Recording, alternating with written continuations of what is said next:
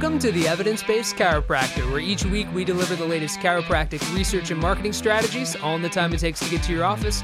Now here's your host, Dr. Jeff Langmaid. Hello and welcome to the Evidence-Based Chiropractor. I am your host, Dr. Jeff Langmaid. Today we are answering maybe the oldest question the world has ever known. Does size matter? We're taking a look at a paper, Does Size Matter? An analysis of the effect of lumbar disc herniation size on the success of non-operative treatment. This paper has my attention. It got my attention. It's brand new. I think it's going to get your attention. There is a lot of good information to glean from this study and a lot of different ways we can put it into clinical practice. So that's what we'll be breaking down today. Before we get started, if you have not left this podcast feedback or a rating on iTunes, please do so. If you're listening on your iPhone, you can scroll on down, slide that thumb up, and you will be able to leave us feedback or a rating. That helps more and more docs find out about this podcast. I think we've blown through 12,000 downloads and listeners each and every week. So thank you a ton for tuning in. We're going to keep doing our best to deliver the goods. And this week we are back with the research. As I said at the top, we're talking about Does Size Matter? An analysis of the effect of lumbar disc herniation size on the success of non-operative treatment. So, couple things to break down. First, this is on success of non-operative treatment, right? We have seen a story be told time and time again, and that is of the patient who has some sort of light radiculopathy. They get taken care of, quote unquote, treated with medication that doesn't work. Maybe they get an injection that doesn't work. An MRI is ordered by their primary care physician or pain management doctor. A disc herniation is present, which would have been expected on a thorough exam to start with. And lo and behold, oh my goodness, there is a big disc herniation. That means you need to talk to Mr. or Mrs. Surgeon.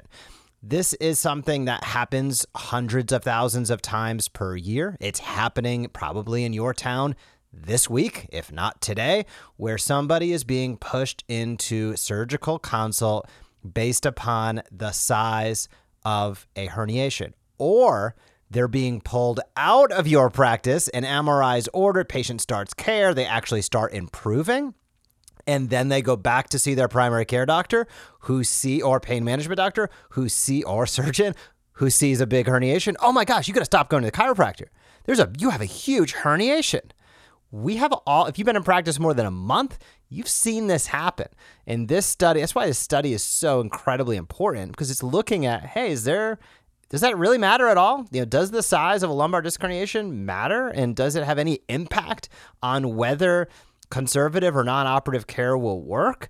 And that's what we're going to break down. So the researchers start out by citing previous trials that showed significant improvement with the non-operative management in patients suffering from lumbar disc. So this wasn't size, right? But we've seen numerous studies throughout time that have showcased there's significant improvement that can be had non-operatively with people that have lumbar disc herniations and surgical disc herniations for that matter. So this study, they took a look, they measured everything. So let's break down. There was about 400 patients that met the inclusion criteria. So about 4% had herniations at L3, L4, about 50% at L4, L5, and about 50% at L5, S1. So give and take a little bit there, about 45% at L5S1. So majority of the disc herniations, literally the highest number, and over 50% were at L4, L5. Close second place, L5S1. Lagging behind, very few, 3 out of 100 at L3, L4. So overall, 8.7% of the patients required surgical treatment after failing conservative management for at least 6 weeks. So let me reverse that. 8.7% required surgical intervention after failing conservative, which means the other side of that, over 91%, did not need surgical treatment. So now let's start breaking this down even more.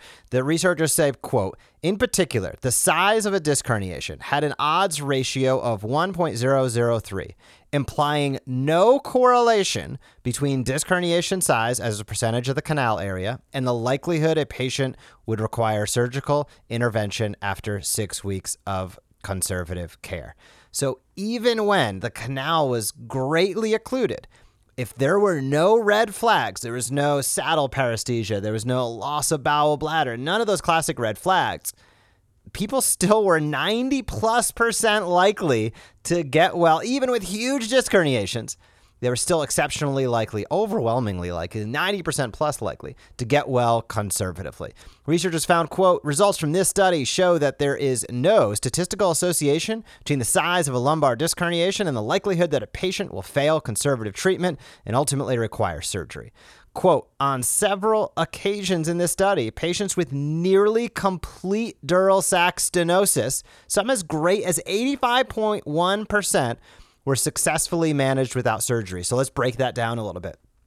The canal in the lumbar spine, an ideal canal size is 10 millimeters in width. So if they are occluded 85.1%, that would be 8.5 millimeters of that canal were taken up. That means their canal diameter was 1.5 millimeters. And those individuals, several people in this study, were occluded up to, that is severe central cord stenosis starts at like 4 to 5 millimeters. They had 1.5 millimeters of space for the nerve roots to travel through, for the cauda equina to travel through. That's incredible. Think about how resilient and dynamic our bodies are. When there's 1.5 millimeters of space left out of 10 millimeters, 85% occluded, and the researchers are like, hey, they had a pretty darn good likelihood of getting well conservatively. The researchers also found, quote, literature shows that over 90% of lumbar disc herniations will resolve on their own. So this goes right in line with conservative management, right? Over 90% get well without surgery. 90% will resolve on their own.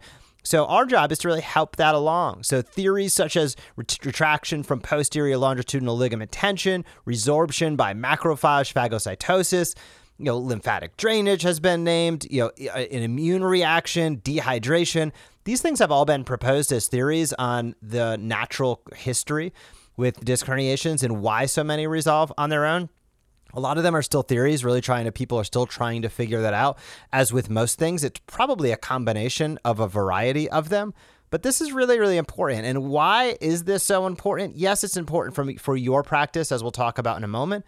But this is also very practical and important because studies have shown that over the long term, the difference between having surgery and not having surgery diminishes. We just touched on a few weeks ago the paper that was about either spinal manipulation, conservative care, or a microdiscectomy. And the results pretty much favor not going through the microdiscectomy. And it's only if you fail conservative care that a microdiscectomy should even be entertained. And additionally, the rate of spine surgery in the United States is at the highest in the world. It's 5 times that of England or Scotland. Now, why is that? I'm going to go out on an unbelievable limb here. I might sound like a complete conspiracy theorist. There's a lot of money to be made in spine surgery, right? So countries that have socialized medicine, there's not as much of a carrot.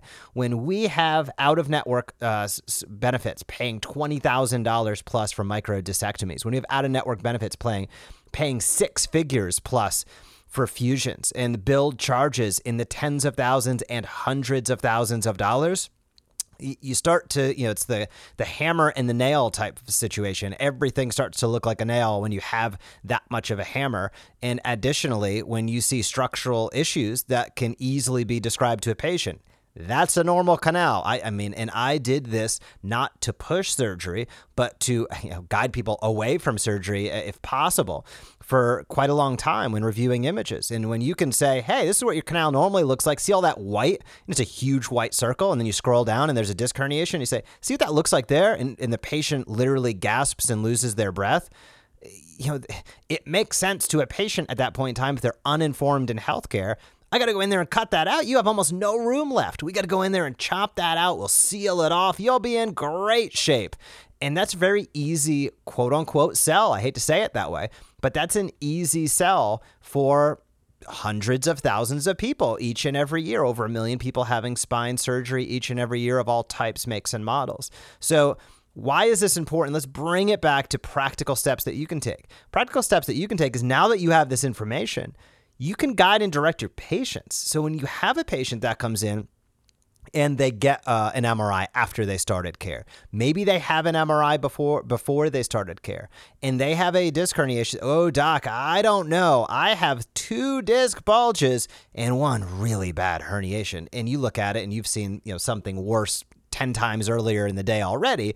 But to a patient, their MRI is their story. And when they see a disc herniation, a structural abnormality, that freaks people out. So being able to describe to them the truth, which is, hey, your disc herniation size has very little to do with the outcome of your case. As a matter of fact, you could have almost 90%. You see how yours is, whatever the truth is, right? Yours is only less than halfway taken up. You still have more than half of the space of your canal. Even if it was 90% occluded, you'd still have about a 90% chance of getting well conservatively without the need for dangerous drugs and risky surgeries. When you can really break it down to a patient, empower them, or let them know. Let's say they started care and then they went and get an MRI because their primary care ordered it. This happens all the time. Being able to preemptively say, I'd love to take a look at it, and then let them know, hey, when we see this, here's what the literature says. Now, your primary care doctor might not be up to date on that, and they might believe that it's in your best interest to have surgery very quickly because of the size of your disc herniation. But we've seen in brand new studies, I like to keep up on this stuff. So in brand new studies, we've showcased the fact that the size of the disc herniation does not play a role in whether or not you'll get well. As a matter of fact, you can see where I'm going with this, 90% of people will get well without the need for surgical intervention. And there's nothing, Bob, Jimmy, Karen, there's nothing here in your clinical record that showcases it would be any different. So let's get some care. Let's see if we can get you on the right track without needing those drugs and surgery. So breaking it down to them in a way that makes sense, playing a little bit of offense and defense based upon a patient-centric model and the clinical truth, I think is one of the best things that we can ultimately do as chiropractors, because there's so much disinformation out there. There's so much misinformation out there.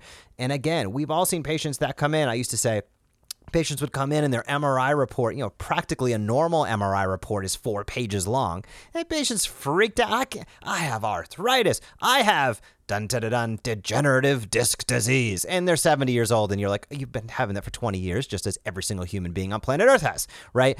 But they don't know the difference. And it's your job. It's our job as chiropractors to be able to explain to them the truth about what's going on. Now, papers like this help us out a ton. This is brand new study, Global Spine Journal. I'm going to link it down in the show notes. Bottom line, the percentage of the spinal canal occupied by a herniated disc does not predict which patients will fail non-operative care and require surgery within a 2-year window after undergoing that lumbar MRI.